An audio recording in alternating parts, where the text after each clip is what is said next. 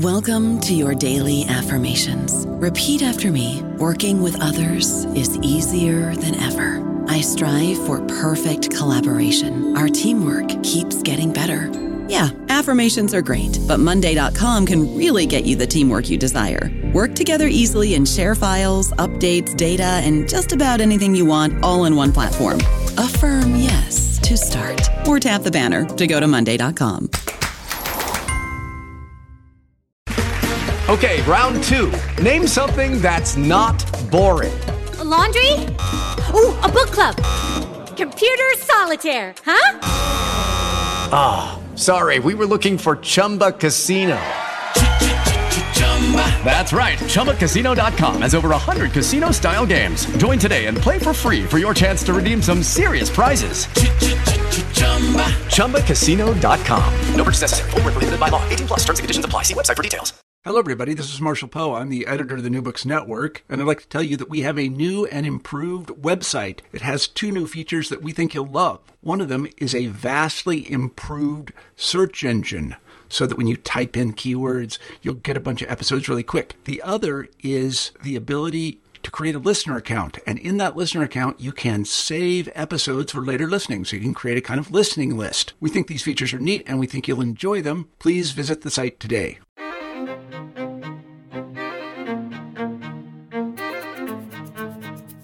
Hello, everyone. This is Ryan Tripp, the Native American Studies channel, as well as the Archaeology channel. I'm here with Professor Kathleen Hall and Dr. John Douglas. We're going to be discussing their new edited collection, Forging Communities in Colonial Alta California. Welcome. Hello. Thank you. So, to begin with, the book is, of course, Forging Communities in Colonial Alta California. It was published earlier this year by University of Arizona Press. Professor Kathleen Hall is an associate professor of anthropology at the University of California, Merced. Dr. John Douglas is director of research and standards at Statistical Research, Inc. He's also a visiting scholar in the School of Anthropology at the University of Arizona. Now, before we dive into this collection, I want to discuss a little bit the cover art, the San Gabriel Mission cover art from the Laguna Art Museum. Why did you select this particular cover art for the collection? Well, I think, first of all, we picked it because it really illustrates the colonial perspective on Native California. You've got in the background the mountains, which, nature and so forth. In the middle portion of the picture, you have Mission San Gabriel, which is the subject of several of the chapters in our book. And then in the foreground, you have a native house and a number of native people interacting with colonists who are Gabrielino or Tongva, who were the native peoples in the Los Angeles Basin at the time of contact and are still today the indigenous people of Los Angeles. So we picked this partially because it was just a very illustrative, pretty picture, but it also illustrated something that went right to the heart of what our book was about: the interaction between Native Americans and colonists in a colonial setting. So, by way of introduction, can you compare and contrast colonization across the Spanish Empire prior to 1769 with Spanish colonization in Alta California? Certainly. So obviously, Spanish colonization of the Americas began in 1492 with the landing of Columbus, and there was initial military conquests, the influx of deadly introduced diseases that decimated local native populations, the exploitation of natural resources and native labor through various systems that were sanctioned by the Crown. And of course, there were religious missions for both the conversion of native people to Catholicism and the exploitation of native labor.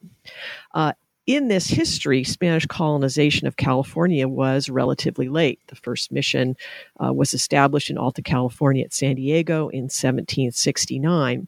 So the Spanish had strategies for empire, for colonialism, perfected really by the time they got to California. They had substantial experience dealing with different native groups in different areas across North and South America. But this land was also relatively remote in the empire. It was distant from day-to-day control of the crown or the church. It was a challenging place to supply and support.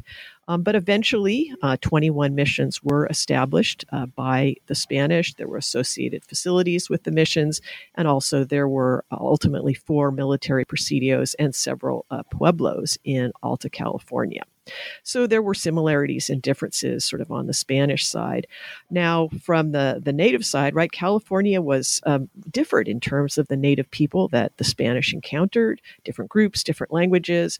Most of these groups were non-agricultural people, certainly those groups with whom the Spanish interacted mostly with on the coast.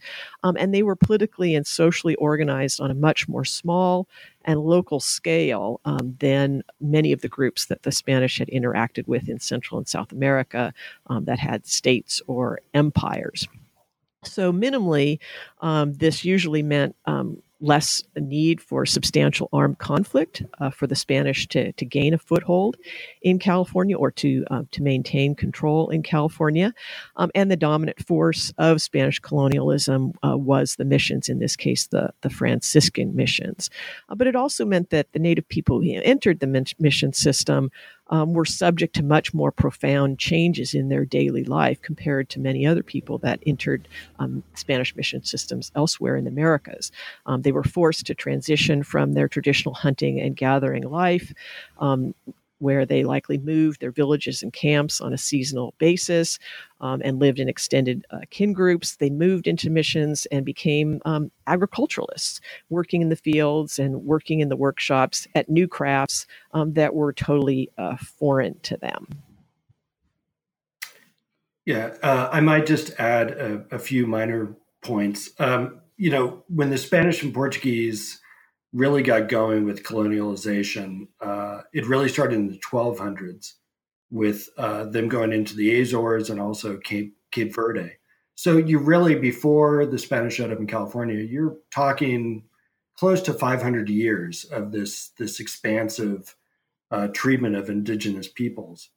And when you think about places like the American Southwest, which the Spanish first arrived in 1580s, 1590s, Coronado went through in 1598, went all the way to Kansas. They encountered very different people than these mobile hunter-gatherers in California. In the American Southwest, they were primarily agriculturalists. And so the Spanish were able to set up their churches right smack in the middle, in some cases, in the middle of pueblos, within plazas, right smack in the middle of permanent structures built by native peoples. And so in California, it was a very different type of encounter and experience for the Spanish, where instead you have very mobile groups. And so the Spanish were setting up their pueblos, their churches, and so forth, sometimes close by to native villages, but they really had to attract these native peoples to come to them as opposed to the Spanish going to native peoples. So it was a very different situation through time. I would also say that in the Spanish mission settings, whether we're talking about California or Florida or Texas or the American Southwest, native people were generally restricted in their movements within and beyond the mission walls, whereas traditionally native people had lived in family groups and extended families and kin groups. In the mission systems, unmarried men and unmarried women were separated from their families. They were living in barracks, and all native people were subject to surveillance and control by the missionaries. So it was certainly a very different life than what they had been used to. Also in California, one of the distinguishing characteristics or unusual characteristics of the time was that there was another major colonial player, and in this case, it was the Russians who had established Colony Ross along the north central coast of California, and the Spanish were reacting to or thinking about this Russian presence as they were also establishing or expanding their foothold in California. Though the Russians were in California for a quite different reason. That was a mercantile operation focused on hunting fur-bearing sea mammals.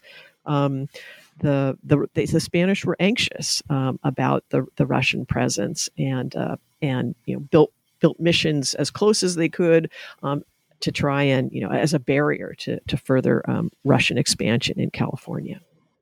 What precipitated the initial migration of colonists from Sonora, Mexico to Alta California?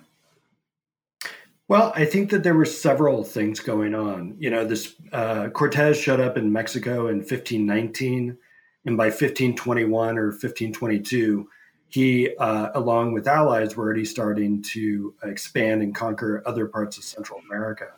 So by the time of the overland expedition to California in 1769, you're talking about several hundred years have already gone by. And in the colonial core of Mexico, around Mexico City, there were very limited opportunities for indigenous people. Barb Voss talks about the caste system in some of her work and refers to a pigmentocracy, where people who are darker skinned have less opportunities than people that are lighter skinned within the Spanish caste system. And so, especially I think for people who were coming from Sonora and other places in northern Mexico, who were part of this initial overland expedition to California, they were looking for new social and economic opportunities. They were looking to get away from the very strict caste system in central Mexico and forge new opportunities for themselves in California, get away from the Spanish crown. But at the same time, they were also representatives of the Spanish crown as part of this expanse into California.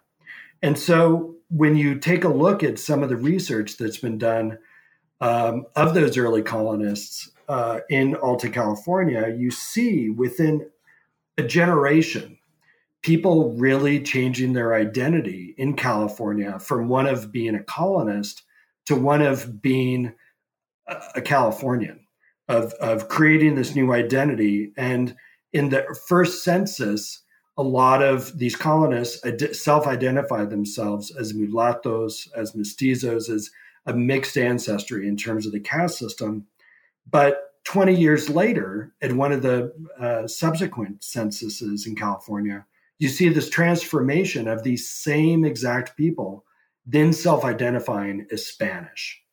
And soon afterwards, many of the caste designations in the census went away, and it became this twofold interaction of you're either Native American or you're Spanish. And so I think many scholars have argued that what precipitated this initial migration was the interest in these colonists to seek some sort of economic and social opportunity that wasn't able to be offered to them back in the heartland of Mexico. So, before Spanish incursions, how and why did Native Californians create community at various scales of geography and imagination?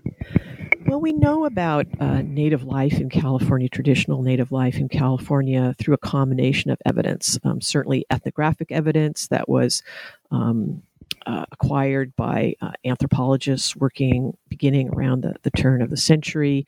We have ethnohistoric data, mission register data, historical accounts of interactions with Native people, and there's archaeological data as well. And from those various sources, we get a sense of how a community was created in Native California.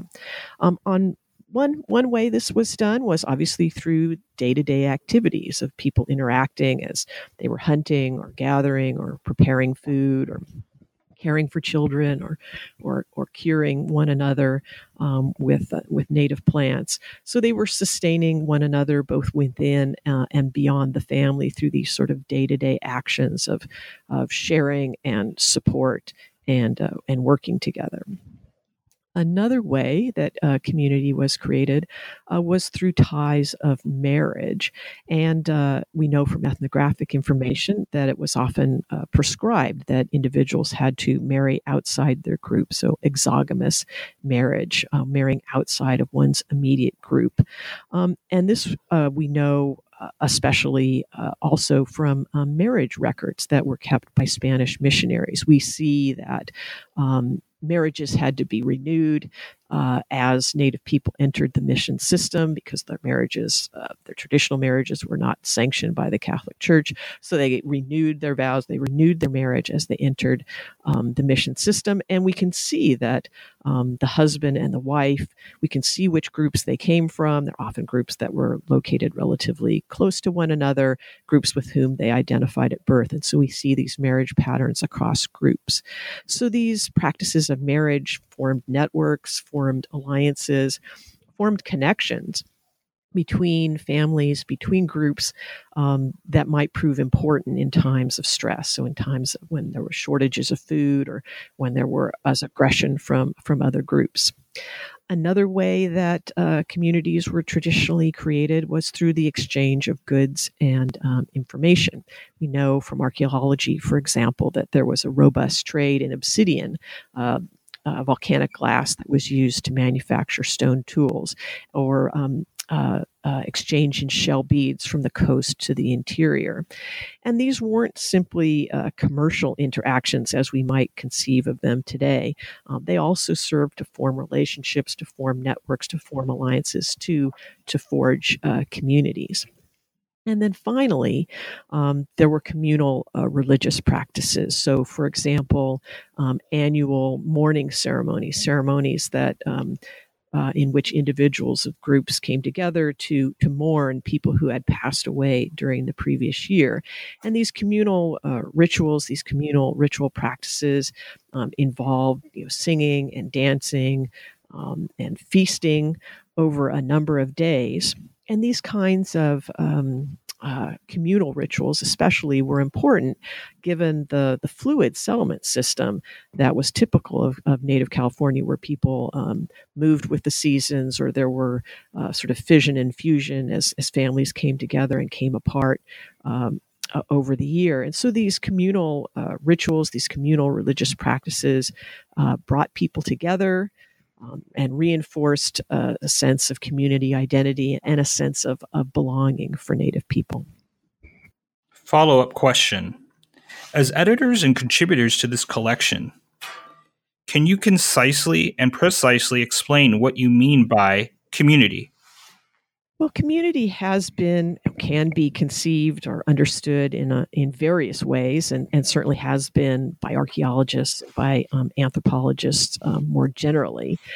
Typically, given the types of data that we have, archaeologists have often thought about or sort of conceived of community as sort of a place or sort of a scale of residence, say a village, that's between the household and the region in terms of scale. But we felt that this was much too limiting a kind of definition to apply because it didn't really acknowledge different types or different scales of community that we were really interested in exploring.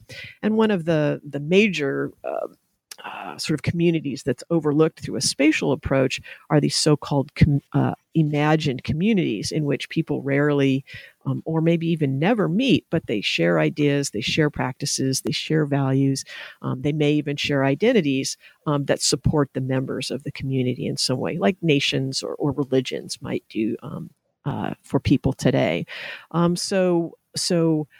Just focusing on the spatial didn't really allow us to think about community in a constructive way, to think about how communities sort of persist over time from past to present, especially for contemporary Native communities.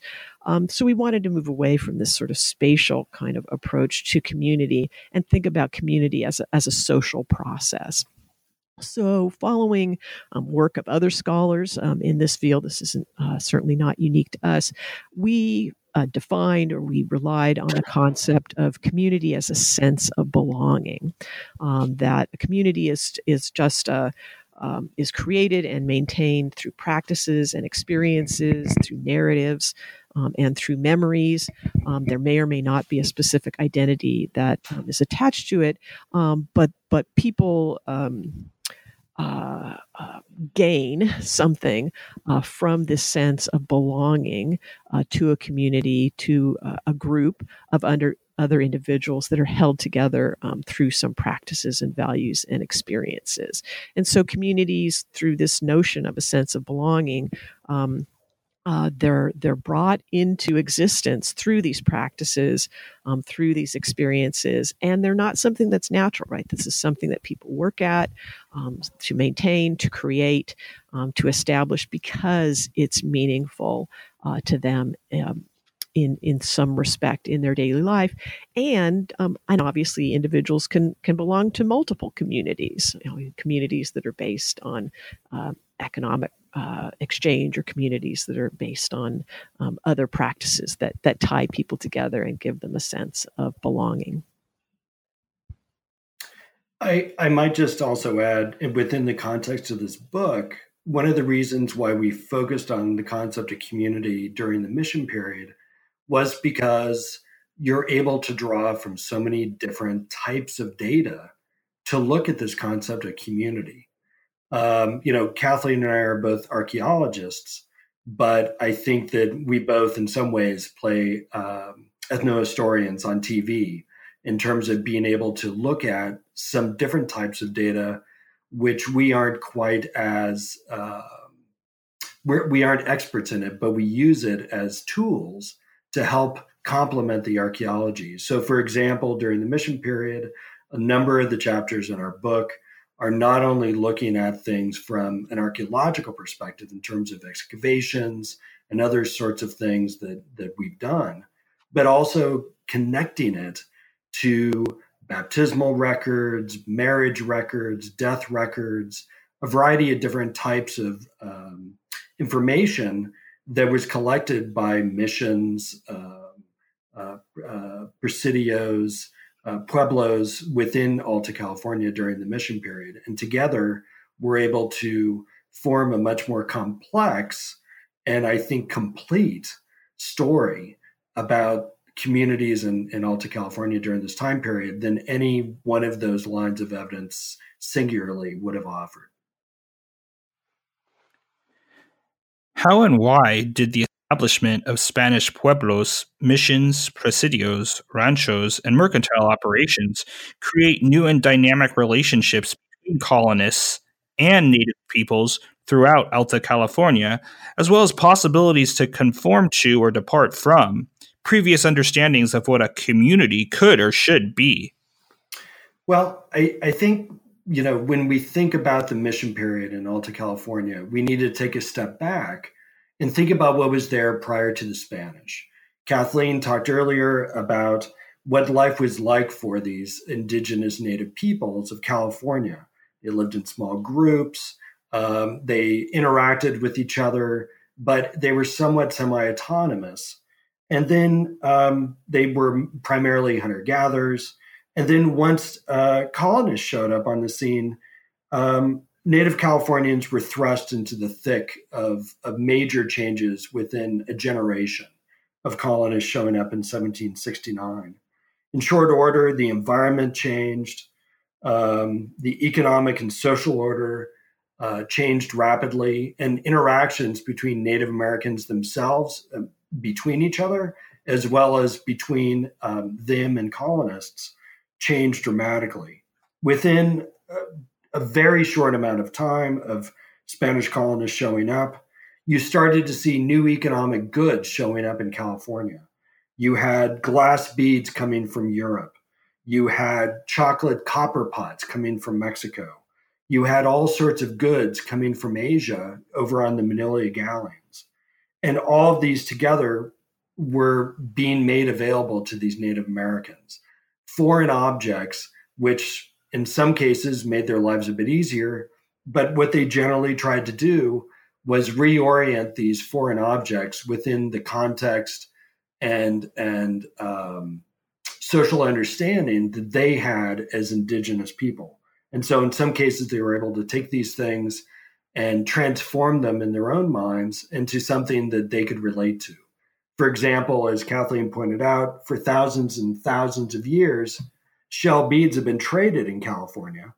But when glass beads showed up, many Native Americans took those not as an equal exchange with or transformation from shell beads, but is something complementary. And a number of scholars have pointed out that white glass trade beads were more popular among Native Americans across California, probably because they may represent, in terms of color, something like shell beads.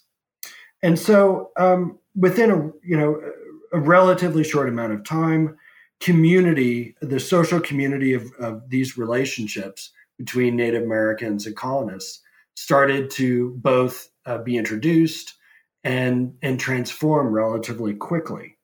And I think that both religion, as Kathleen pointed out earlier, and also social ties in general were some of the keys to these new relationships in terms of creating community between colonists and Native Americans.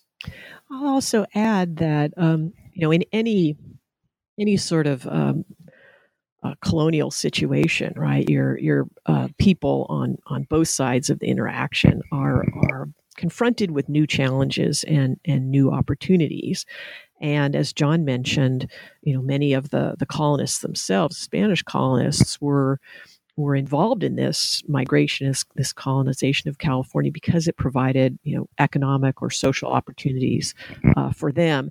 And the same can be said of Native people as well, right?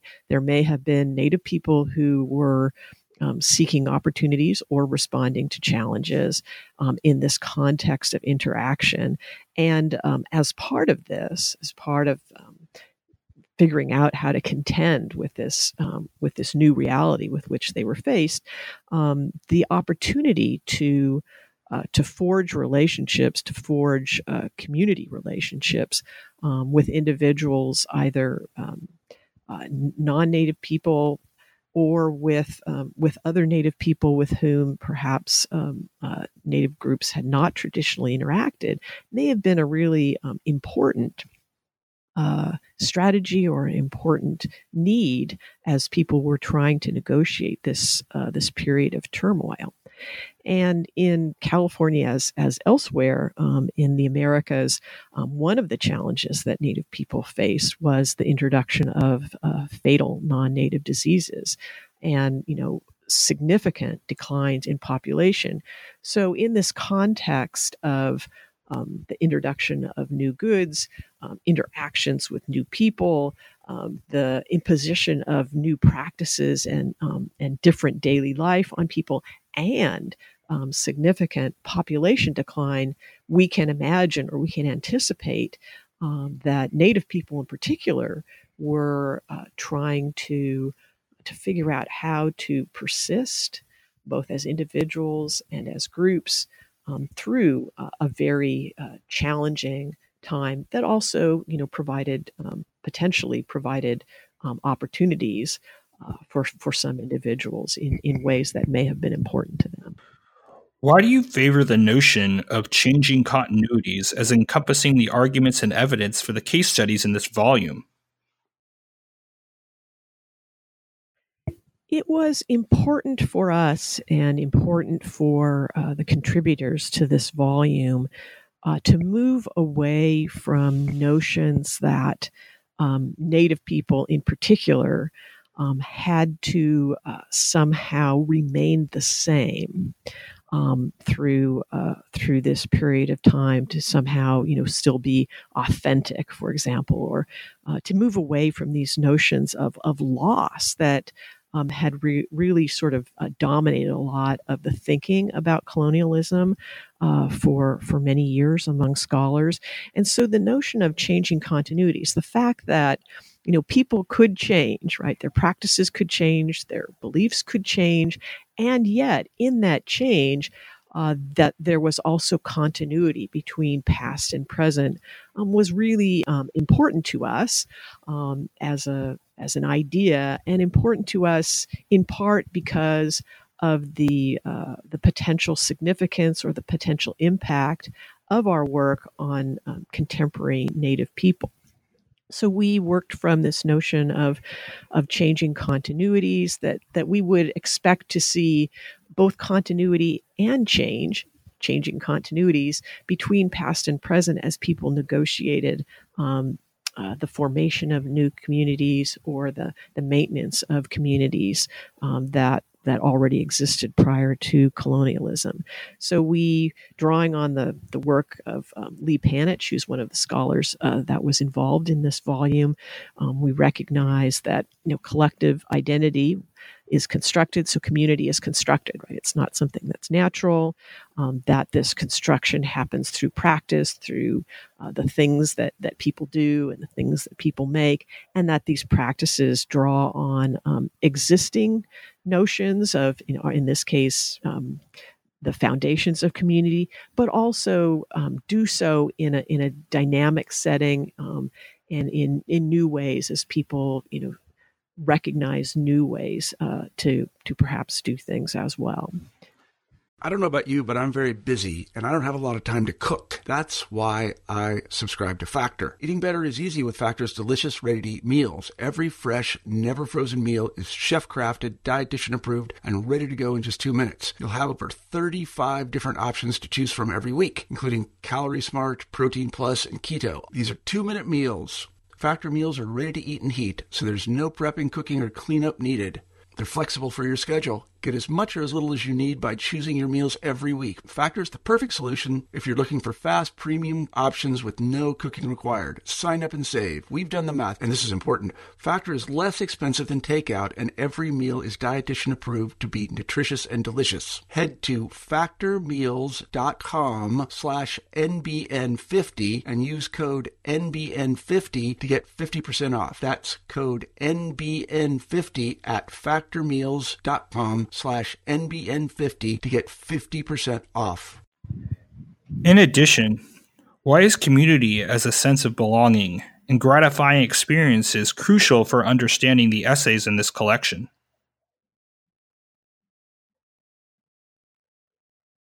Well, I think first and foremost, when we talk about a sense of belonging and gratifying experiences, that's the way that we're defining communities, because time and time again in the essays in this book, those are some of the defining characteristics that people have identified as really creating community. It's these face-to-face relationships. Colonists in part created situations of belonging and these gratifying experiences with Native Americans through their interpersonal interactions, including, and I'll just give one example here, in the chapter that Kathleen and I and our friend and colleague Sitha Reddy wrote, baptisms. We gave several examples in the first chapter in the book, looking at interactions between colonists and Native Americans from the perspective of colonists interacting with these Native Americans, and in some cases, baptizing Native Americans in danger of death. At the native village of Umalawu, which is the name that Malibu comes from. Umalawu was the location where Malibu is today.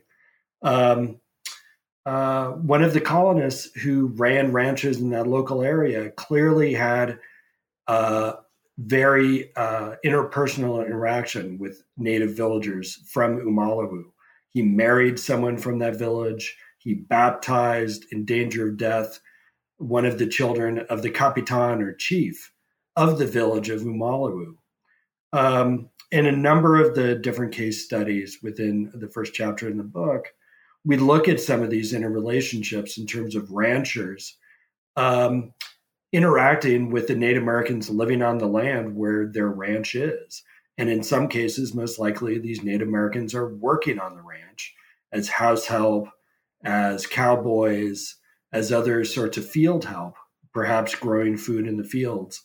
And in cases where some of these native villagers, perhaps their children, are in danger of death, in the Catholic Church, the only time a layperson could baptize someone was in danger of death.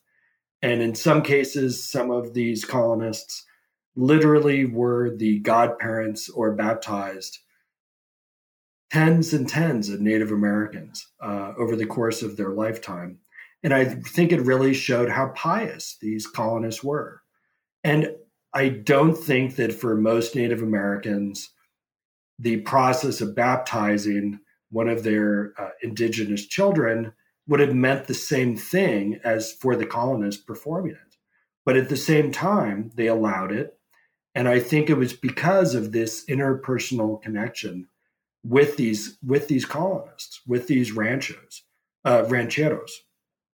And so I think through those interpersonal interactions, and I think many times a number of the different chapters in our book, at least in part, are looking at either Catholic or indigenous religions as playing a strong part in at least some of these gratifying experiences or senses of belonging.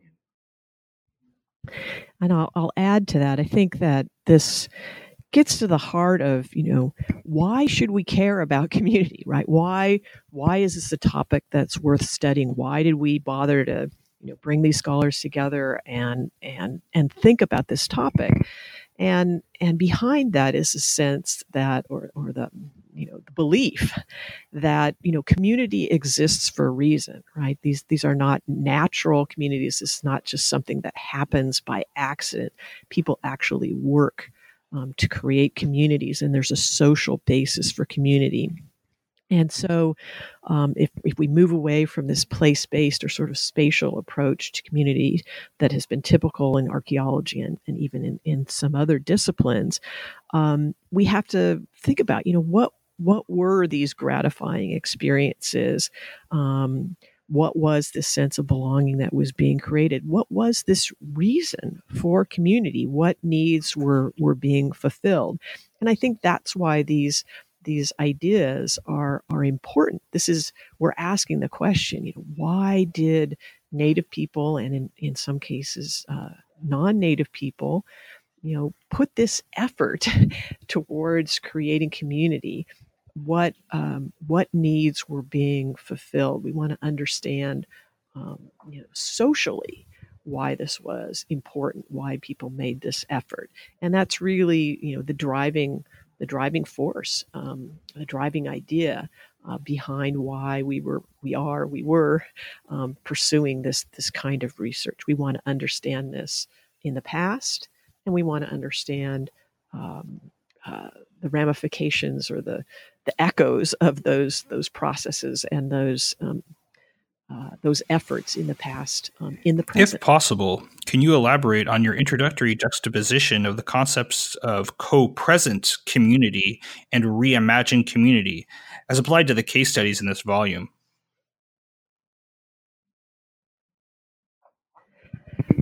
It was important to us, as I've mentioned before, to move away from just thinking about community as a residential space or as a place.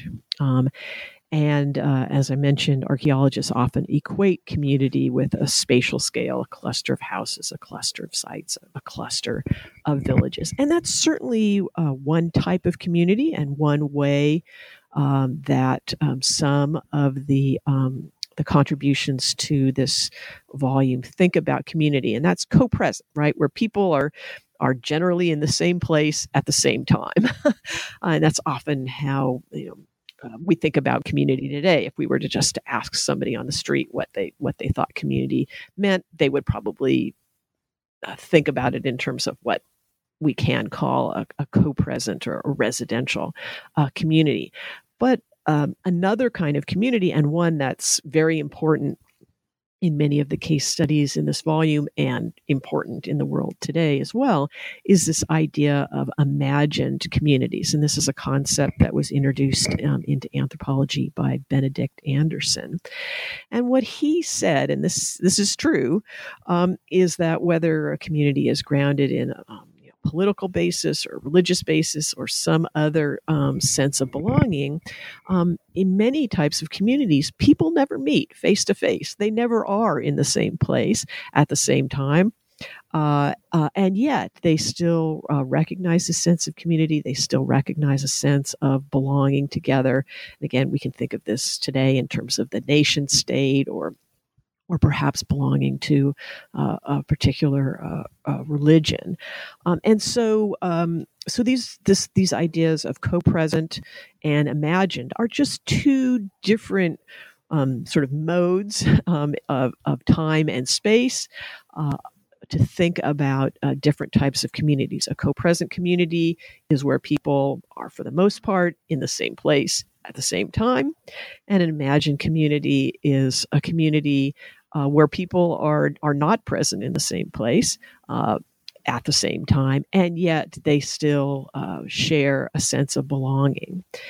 And this is important to us partly in this volume and what we were trying to do, because as we look at many Native communities today in the Americas, especially those that are not based in a reservation or do not have a land with which they in which they most or all of the individuals live, it's really important to think about this idea of imagined community and recognize how communities are sustained in ways even when people are not living together day to day or interacting day to day. It's still a community. It's still a sense of belonging. It still may be a basis for identity and action for Native people today.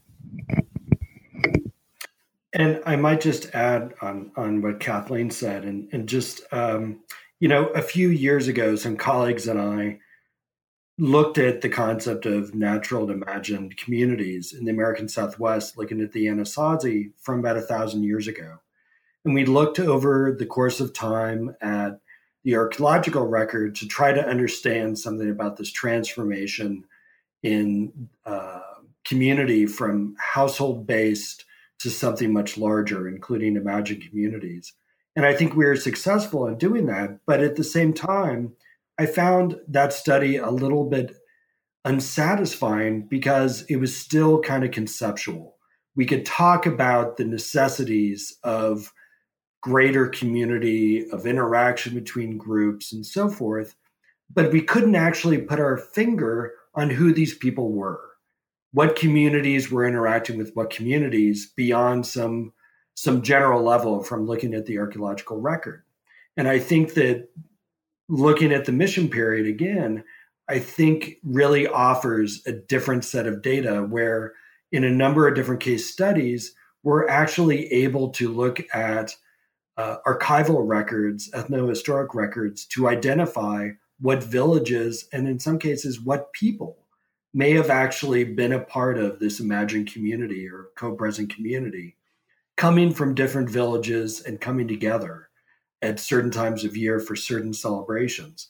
And we can see that through looking at mission records. And we know that in the case of Gwaspet, for example, we can clearly see there's marriage ties between Gwaspet and a number of different villages, including Pimu or Pimuwabit, which is off the coast of California on Santa Catalina Island.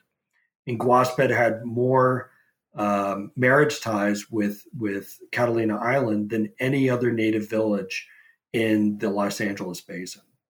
And so to me, that really expands our understanding of what a co-present or imagined community is, because it's not just in the conceptual, but we can actually identify who some of these people were and how. Now, you just touched on this, and I want to elaborate a little bit on your co-authored first essay in the collection, which, as you've already noted, is a case study of the creation of community in the colonial Los Angeles basin.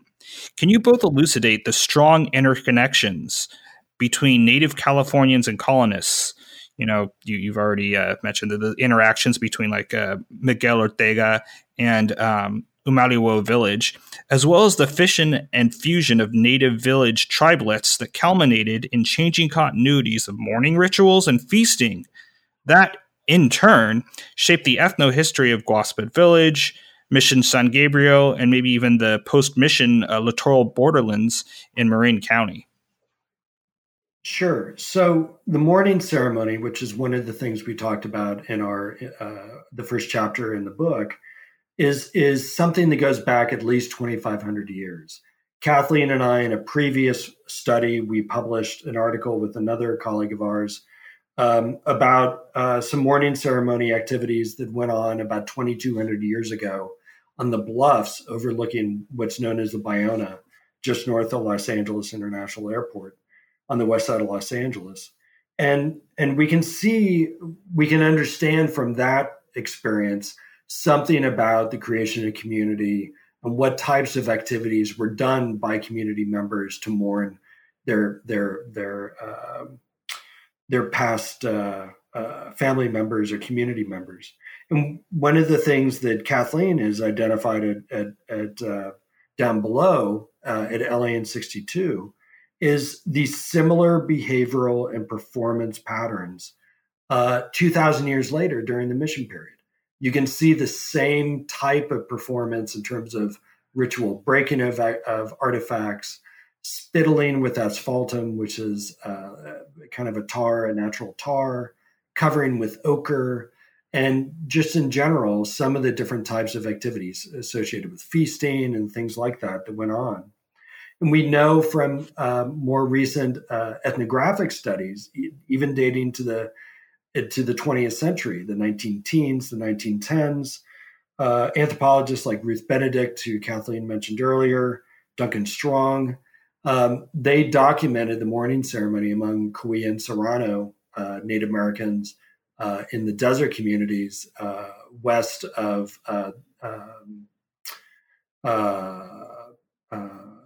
near Palm Springs and places like that during that time period. And so we're talking about a very long-lived tradition. And it's those types of activities that brought together Native Americans to help create community through time.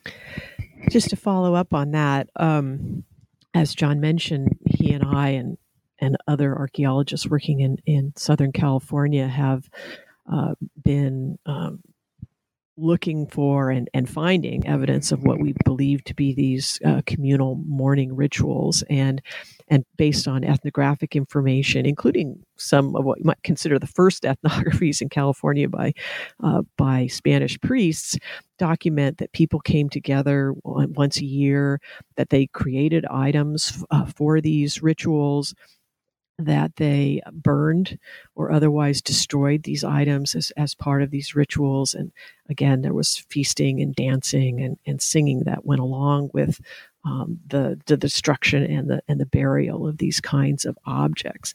And it's fascinating to me, the sites that John and I have studied that date back more than 2,000 years in the coastal LA area.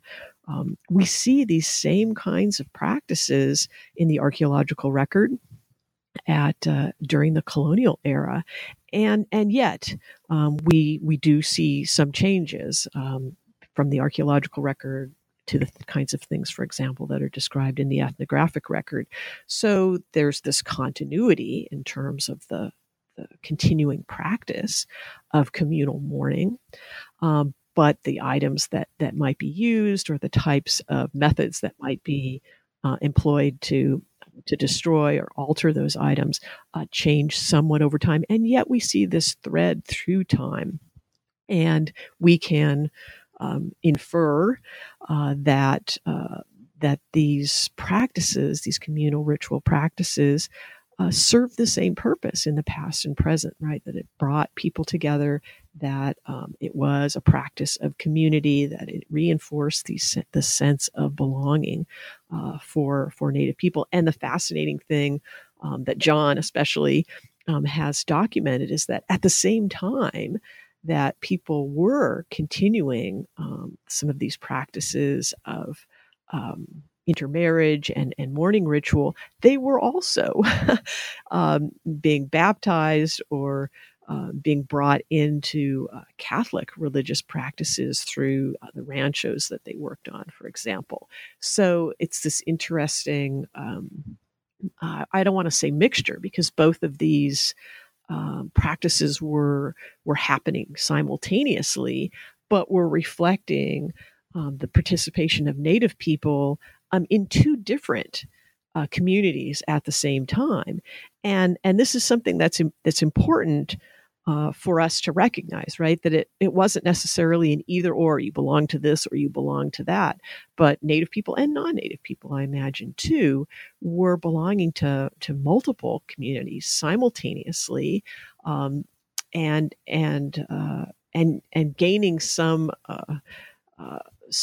sense of belonging, fulfilling some need through the participation in both of those or multiple communities that they were participating in at the same time. Even, for example, in this case, where there were communities that were both based on religious practices. How and why do the case studies and material culture in the second section of the volume demonstrate that networks of trade and interfamilial relationships perpetuated political and ancestral communities, but also generated what you refer to as contingent communities?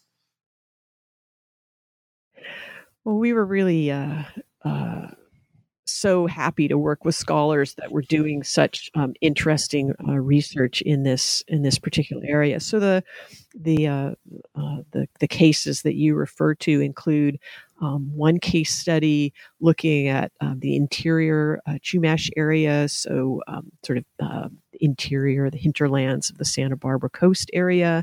Another looking a little bit closer to the coast, the Cayuma Chumash in that same area, and then a third case study that was looking at Native people who entered the mission system at Mission Santa Clara in southern San Francisco Bay Area. And as you noted, each of these studies shows various networks that were established or that already existed and were maintained despite the turmoil of the mission period. So, for example, Julie Bernard and David Robinson, their study with the interior Chumash area, they saw that Native local people there were often interacting with Native refugees from the mission system. So people who fled the mission system sought refuge in this area. And people were exchanging goods, exchanging information, and this exchange of information and goods linked people together, often people who had been not related at all in any way or had only been distantly related in the past. And so people shared resources, they shared information, and this was especially important for people who were Native people who were seeking refuge and security and autonomy outside the mission system.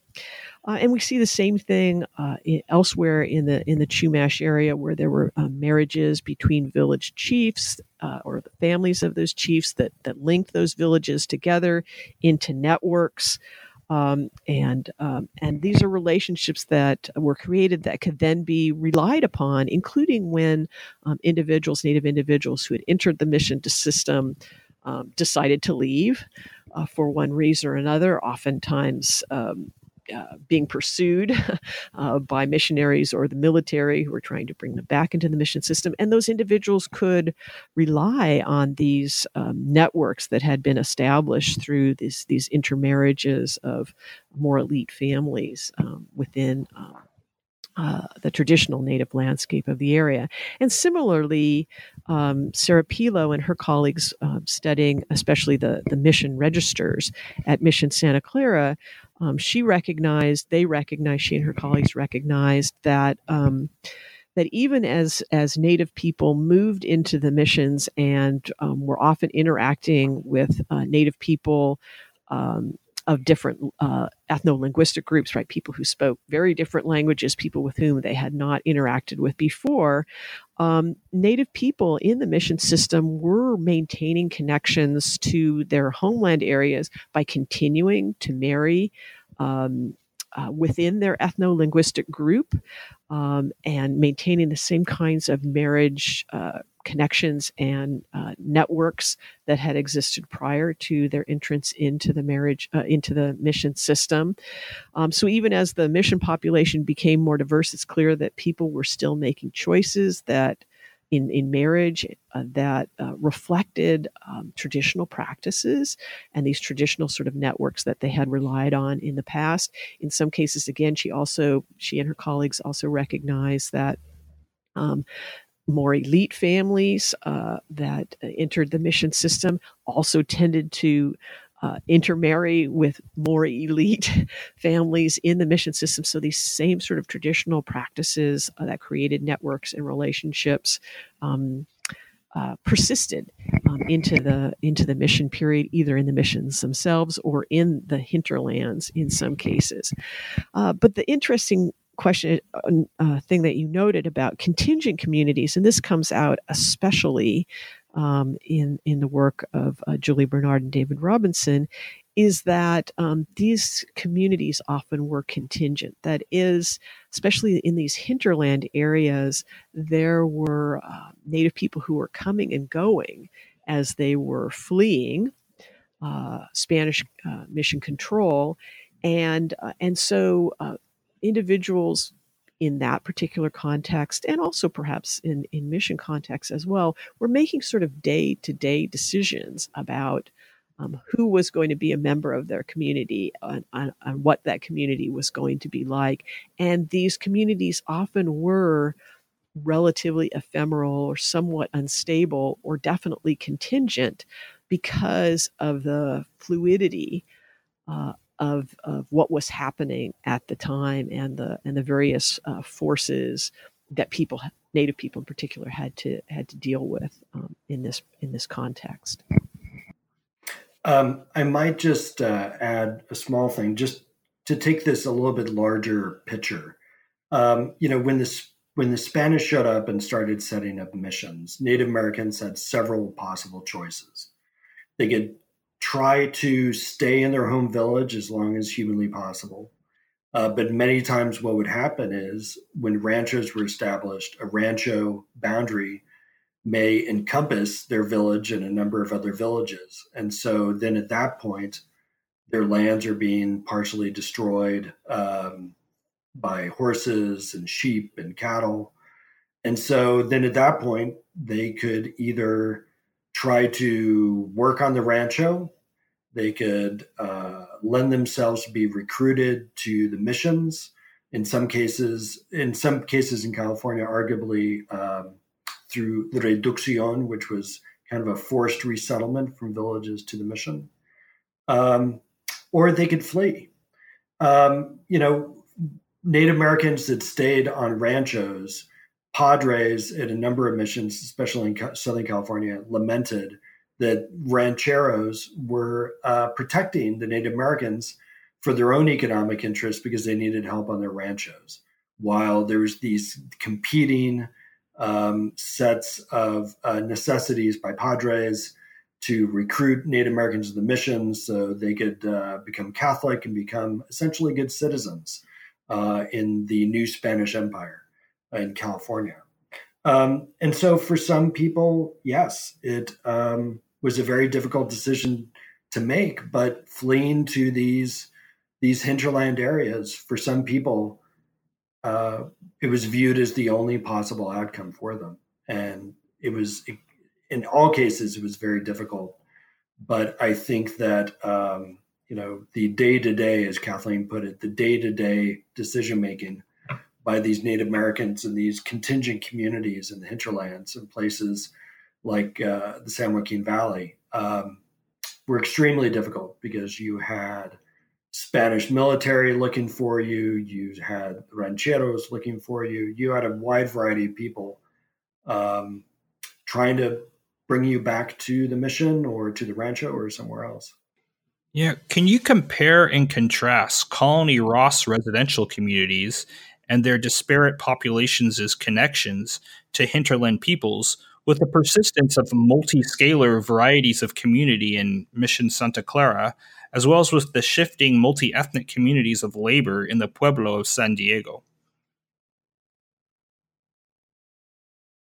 So Colony Ross was a Russian outpost, and so the people that were living there were Russian administrators or Creoles, people of mixed Russian and Native descent, also Native Alaskan hunters. So the Russians recruited Native men to hunt for seals and otters in California. And so those men came down to California.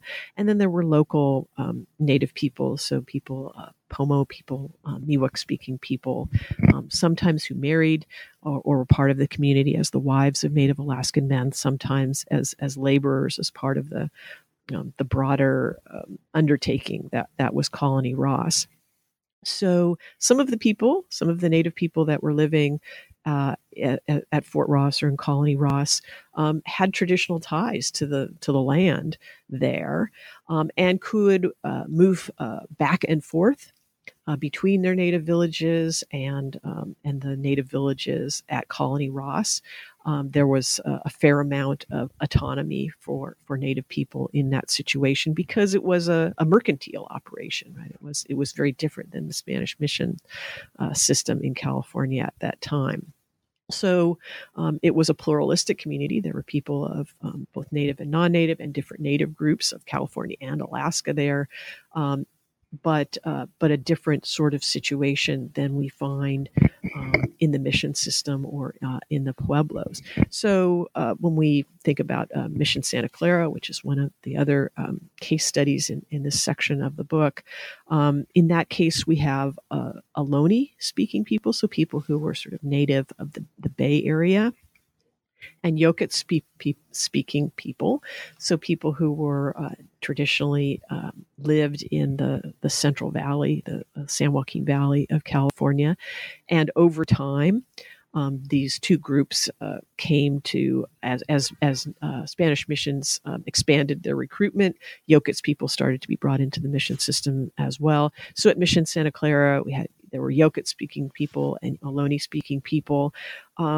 And there, obviously, in the mission system, right, those Native people are under surveillance. Their day-to-day activities are much more constrained than you see in the Colony Ross situation. But there were Native villages as part of the mission system.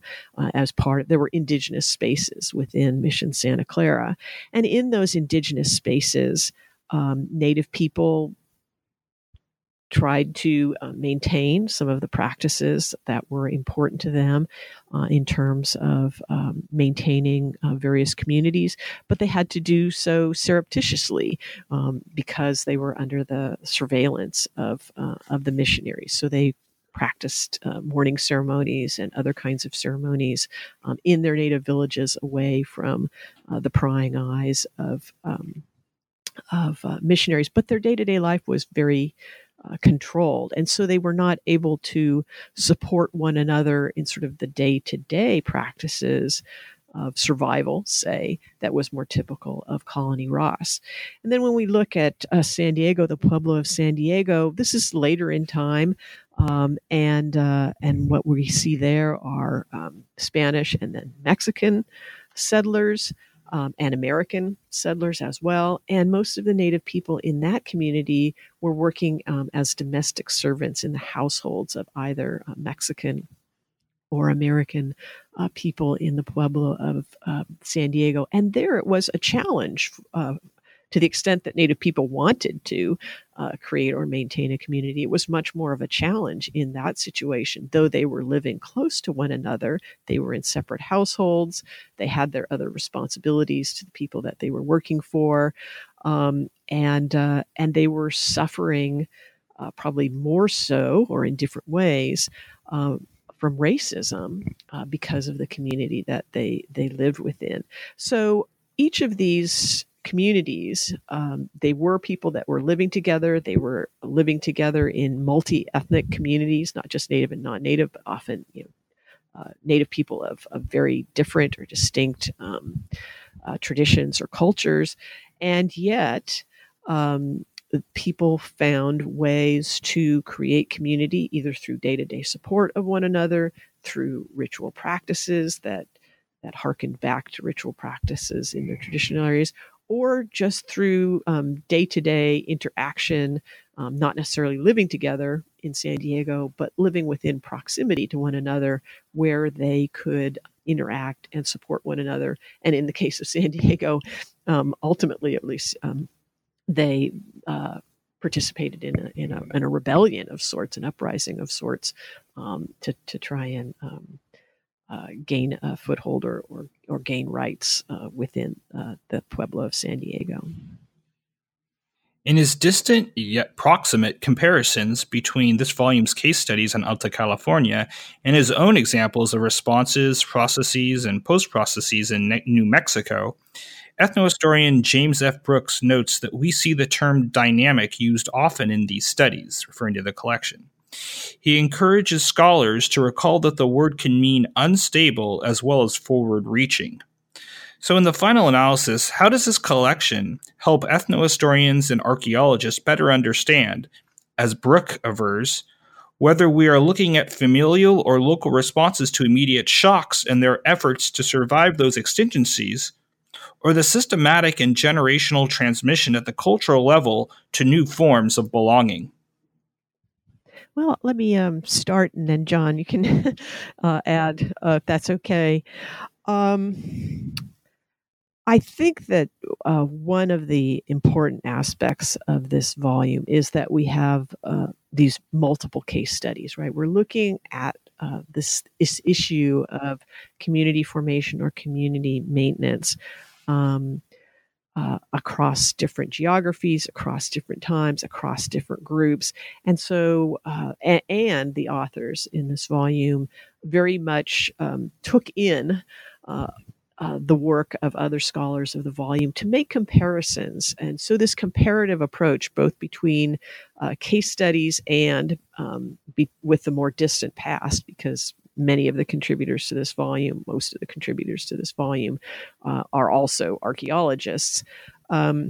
We can see distinctions. We can see these different strategies that people used, and we can get at this issue of, was it a local, or was this, a longer lasting, or was this processes that we see in more than one area?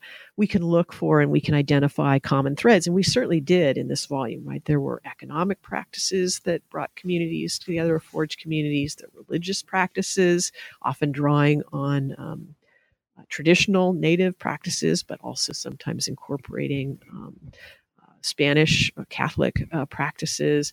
And those strategies were used to form or maintain communities. There was marriage and kin ties. And so there are commonalities that we can see that suggest that some of this is not just, they're certainly local responses, but they're part of a longer tradition and enduring practices of how Native and non-Native people forged communities. And because of the definition that we chose to look at communities as communities of belonging, it also allows us to think about, and scholars in this volume did, to think about how these practices and these strategies transcend time and space. We can look backward and see the continuity from the past, and we can also look forward and see how some of these same practices of religion or kin ties sustain and maintain Native communities in contemporary California. And so that's where we see this systemic, to use Brooks's words, the systemic and generational transmission, because we see some of the same strategies from the past into the colonial era and up to the present day. Yeah, I definitely agree with Kathleen, and I think I might just add that the way James talked about dynamic as being both unstable and forward-reaching, I think is very, very true. The colonial period was very unstabilizing for Native groups. Early on when the Spanish first started their colonial encounters back in the 1200s, 1300s, many times they weren't as interested in breaking down Native cultures as they were as gaining tribute or control of land and things like that. But later on during the colonial experience, once Spanish colonialization got more refined, they were much more interested in breaking down these cultural communities and turning them into citizens of the Spanish Empire, and more importantly, tax-paying citizens.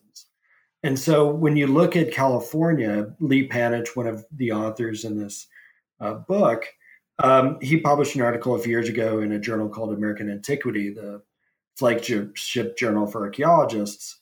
And he showed the distribution of federally recognized tribes in the state of California and the location of Spanish missions during the 17 and early 1800s. And the thing that's very striking about that figure is that those two different groups are almost completely discontinuous from each other.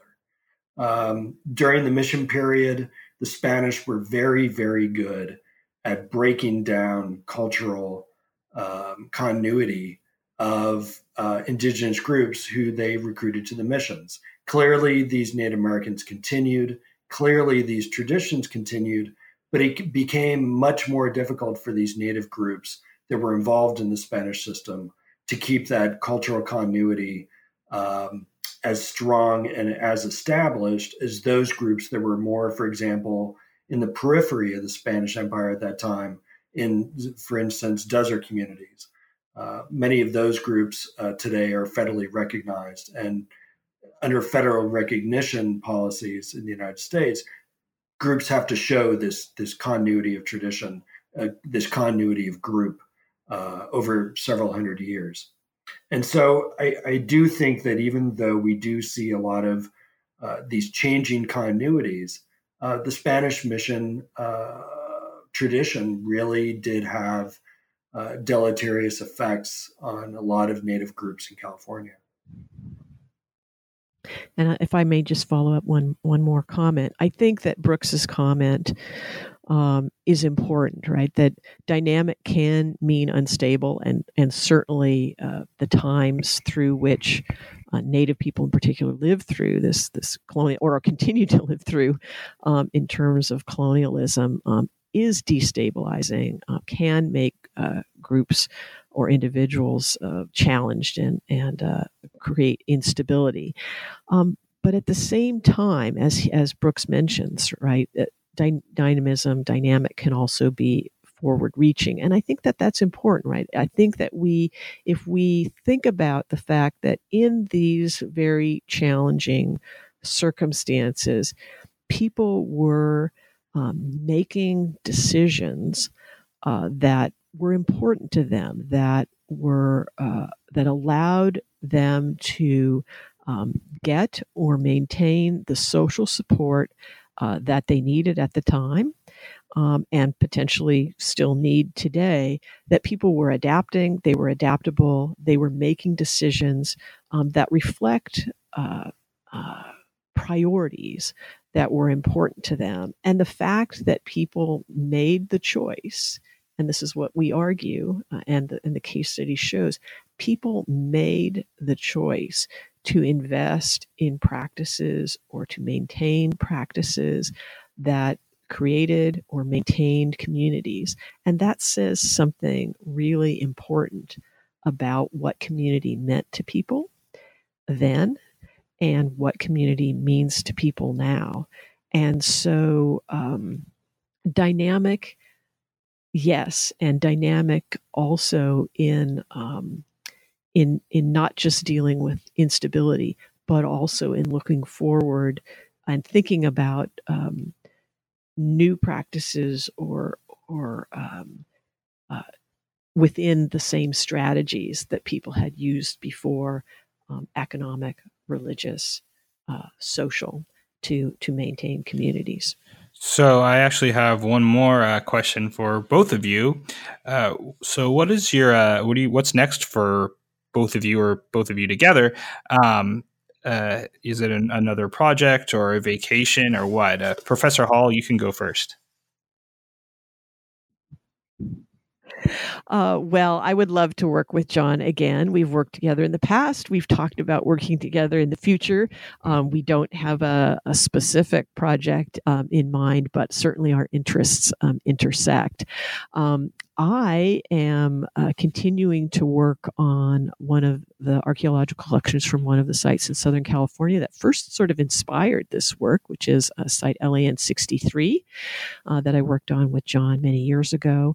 And I'm expanding, I looked at mourning rituals at that site, and I'm expanding that research to just think more broadly about this co-present community in that case, where people were living together about 2,000 years ago, and how they forged their identity, how they lived in a community, just to get a better idea of these co-present communities in the past. So I'm following this thread of community, but focusing a little bit more specifically about co-present community and the practices of co-presence in a community 2,000 years ago in the Los Angeles basin. Dr. Douglas, what's up next for you? Well, like Kathleen, I would love to work with her again. I think that we complement each other very well in terms of our backgrounds and our interests. And I just love working with Kathleen. One of the things, I've been working in California for about 15 years doing colonial experience work. And one of the things that's really interested me is gaining broader perspectives from other parts of the world so that I can learn more about California. So, for example, a colleague and I last year had a book come out on the Spanish colonial experience in the American Southwest. And I'm working with another colleague of mine, Christine Bewley from the University of Hawaii. We're working on a book with a number of scholars from 5 continents looking at Spanish and Portuguese colonial experience globally from roughly 1400 through the present. And so to me, it's been really gratifying working on this work in California because I've learned so much. And as I've kind of taken a bigger picture look, I've been able to really learn about patterns that are more global and then tie that back into my work in California. Thank you both for being on the show today. I really appreciate it.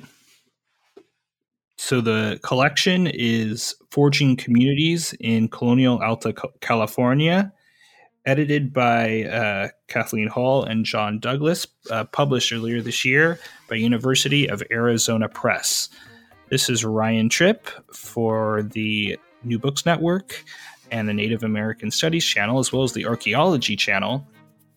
Please tune in next time.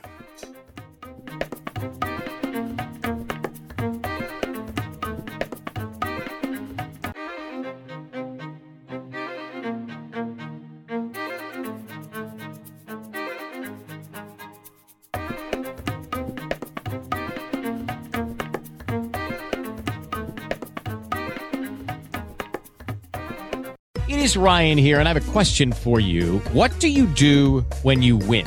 Like, are you a fist pumper, a woohooer, a hand clapper, a high fiver? I kind of like the high five, but if you want to hone in on those winning moves, check out Chumba Casino. At ChumbaCasino.com, choose from hundreds of social casino-style games for your chance to redeem serious cash prizes. There are new game releases weekly, plus free daily bonuses. So don't wait. Start having the most fun ever at ChumbaCasino.com. No purchase necessary. VGW Group. Void where prohibited by law. See terms and conditions. 18+.